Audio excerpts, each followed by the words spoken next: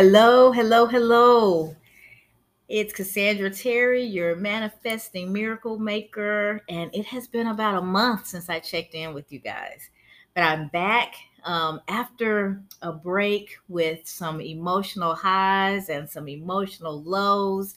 I'm back this week to ponder a question with you and to share my thoughts on the topic of emotional intelligence. So let's dig in. What is emotional intelligence, or EQ for short? Emotional intelligence is a huge topic where there's been much research and many books and articles dedicated to. I describe EQ as an understanding of and an ability to communicate your emotional state, control your responses, and consider the emotions and well beings of others. I'm not a therapist or a researcher, so you will not get a scientific scale from me, but instead, a few questions that you can use to arrive at a self assessment of your EQ. If you want to know more, understand the research, or get help on EQ, dig into the massive amounts of research that's available from the experts. But in the meantime, here are a few questions from a layperson, your good old manifesting miracle maker, that can help you begin the journey to understand EQ and the different parts of EQ. Question one: what are you feeling right now? Sounds like a simple enough question, but what comes to mind? Can you identify your feelings? That's where it all begins. So that's our identification question. How many feeling words do you know or use to describe how you're feeling? What words do you know beyond happy, sad, mad, bored? Our emotional vocabulary is important and part of the identification process, and our ability to communicate is reliant upon us building that vocabulary. Why are you feeling this way? Important question, because that's our trigger question. The why question helps us to understand what it is that really gets us going. What makes us happy? What makes us sad? What really makes us angry? What hurts our feelings? So, this question is important because it's one thing to understand and identify your feelings, it's a whole nother thing to dig into why you feel the way you do. What could be done to improve how you're feeling? So, this is more of our processing question. This is where we really get to think about how we respond to things. And that question is important because it allows you to start to tie things together. And it also helps you to regain control. If you're thinking of ways to improve the state that you're in right now, by default, you understand that you're not bound by your emotions. You don't have to be controlled by them. There are some things that you can do to feel better. And what that is different for each person. So you've got to spend some time really thinking about how you function and what lifts you up when you feel yourself down. Do you do something physical? Go for a run, go to the gym. Do you listen to soothing music? Take a bubble bath, some form of self care. Do you need to pick up the phone and spend some time talking to a good friend? What are the things that you could do to make you feel better than you did when you asked yourself the question? That's what we're trying to get to here, the processing. How do you respond to stress or extreme emotions? Another quick key question. This is your reaction question. How do you, when things are not going the way that you expected or the way that you would like, or how do you respond to that? This question and the answer to this question affects every aspect of your life, or at least it can. Because if you can manage your emotions when things are out of control, you're able to maneuver situations better. And just the opposite, if you have a total meltdown every time things don't go your way, then the opposite is true. The navigation of those situations is more difficult because you're out of control.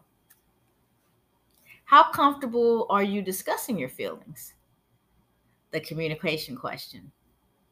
We've talked about the different words that you can have to identify your feelings and describe them, but are you comfortable sharing them with others? Important question. If you find yourself angry because to you you're in an obvious state and someone that you're interacting with is missing it or they're not responding appropriately, are you anticipating and expecting that person to read your mind, read your heart, and understand what you're going through? Or are you in a state of EQ that you can, hey, I'm really having a tough time today? Just put it out there. Let them know how you're feeling and what's going on. And then they're in a better position to respond accordingly. Communication is always key. Can you separate a person from his or her actions? Do you seek to understand why someone is behaving a particular way, or do you focus primarily on the behavior? This is our empathy question. And for the first time here, we're looking more at not what's going on within us, but we're looking at someone that we're engaged with, someone that we're having some sort of an interaction. Or maybe we're just witnessing what someone's doing. What's your empathy level like? How empathetic are you? Are you so focused on the behavior that you've forgotten about the human that's attached? It's important that we have the ability to look beyond how that person is responding, just like we want somebody to look beyond our response when we're not operating at our best self, and see the human, see the person, understand that someone's going through something, and be empathetic. And sometimes you may be just the person who can help them through that situation. So there are no right or wrong answers to these questions. So as you respond to them, check in with yourself. Are any emotions arising? If so, can you identify them? In general, assess your EQ as low, medium, or high. Now we have a starting point. A general awareness of our emotional aptitude is a data point along our self awareness journey. At this point, you might be asking yourself, why does EQ even matter? Well, it matters because it speaks to our ability to understand ourselves and others, to self regulate, and to have exchanges with others from a standpoint of understanding and a level playing field.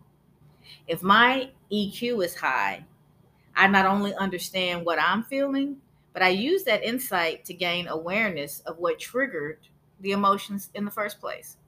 Understanding my triggers helps me in decision making and can help me develop strategies to manage and not be ruled by my emotions. When I'm operating with a EQ, your feelings are just as important as mine. I am neither a martyr, denying myself, nor am I fighting so hard to be heard that I'm ignoring you in the exchange. I've spent quite a bit of time looking at my emotions, what causes them, and how I process and communicate them. Lately, I've been extremely low energy and a bit disconnected. I knew I wasn't feeling well emotionally, but I couldn't quite put my finger on why. I was either struggling to understand why I felt so melancholy, or I was just giving into it. But fortunately, I still have regular therapy sessions. And during one of those sessions, I realized how small my emotional vocabulary is. I'm comfortable and aware of the general and the extreme emotions like happy, sad, angry, excited, bored. However, I was feeling emotionally drained, but I couldn't pinpoint why. Was I sad? Was I angry? Was I depressed? Did someone hurt my feelings? I looked at each of those, but neither of those quite fit. It didn't quite describe how I was feeling. So my therapist started to look back over the last month or so, and she reminded me of the number of funerals that I had been to, the concerns that I expressed for a child, and several other topics that we had covered. From my standpoint, I was disconnected and doing the bare minimum to get by. But in reality, life was moving quickly and I was hanging on for the ride. I realized that what I was actually experiencing was grief. The fact that I did not recognize the grief interested me and made me start to look deeper at my emotional intelligence. And fortunately, I wholeheartedly believe that EQ is something that can be developed. So let's look at developing EQ. I had a hard time understanding why I didn't recognize grief, or at a minimum, tie the melancholy back to the unexpected deaths and other experiences that I was working through. But that was the case. I made no connection at all. I was so busy getting through those experiences that it never dawned on me how they were affecting me. It wasn't depression, in that sadness is a natural and appropriate response to loss. The issue was not what I was experiencing, but with my lack of awareness of what I was feeling and what caused the feelings. I had stumbled upon another opportunity to expand my self awareness by developing my EQ. It's a work in progress, but I'll share the process that I've begun, and I hope it helps someone. So I began by checking in. I'm checking in with myself often in an attempt to both feel my feelings and to recognize them. It's important that I place no judgment on those feelings. I allow them to be what they are, and in their rawest sense. I have to be free and allow them to flow to properly identify and process them. Otherwise, if I start to judge them or put too much extra thought into them besides just allowing them to be, they won't flow. I'll shut myself down before I actually identify what's going on. So removing that judgment and just identifying the feelings for what they are is a really important step. Where is the source of the feelings? Where is it coming from? I cannot stress enough the importance of understanding your triggers. If you're dealing with a recurring feeling that you want to resolve, the resolution lies in the root. Imagine that you're dealing with feelings of anger. You can work on anger management techniques, but if you don't deal with the source of the anger, you'll continue to struggle even though you're equipped with tools and techniques to respond better to the anger. You're still going to have to constantly deal with it until you get to the root.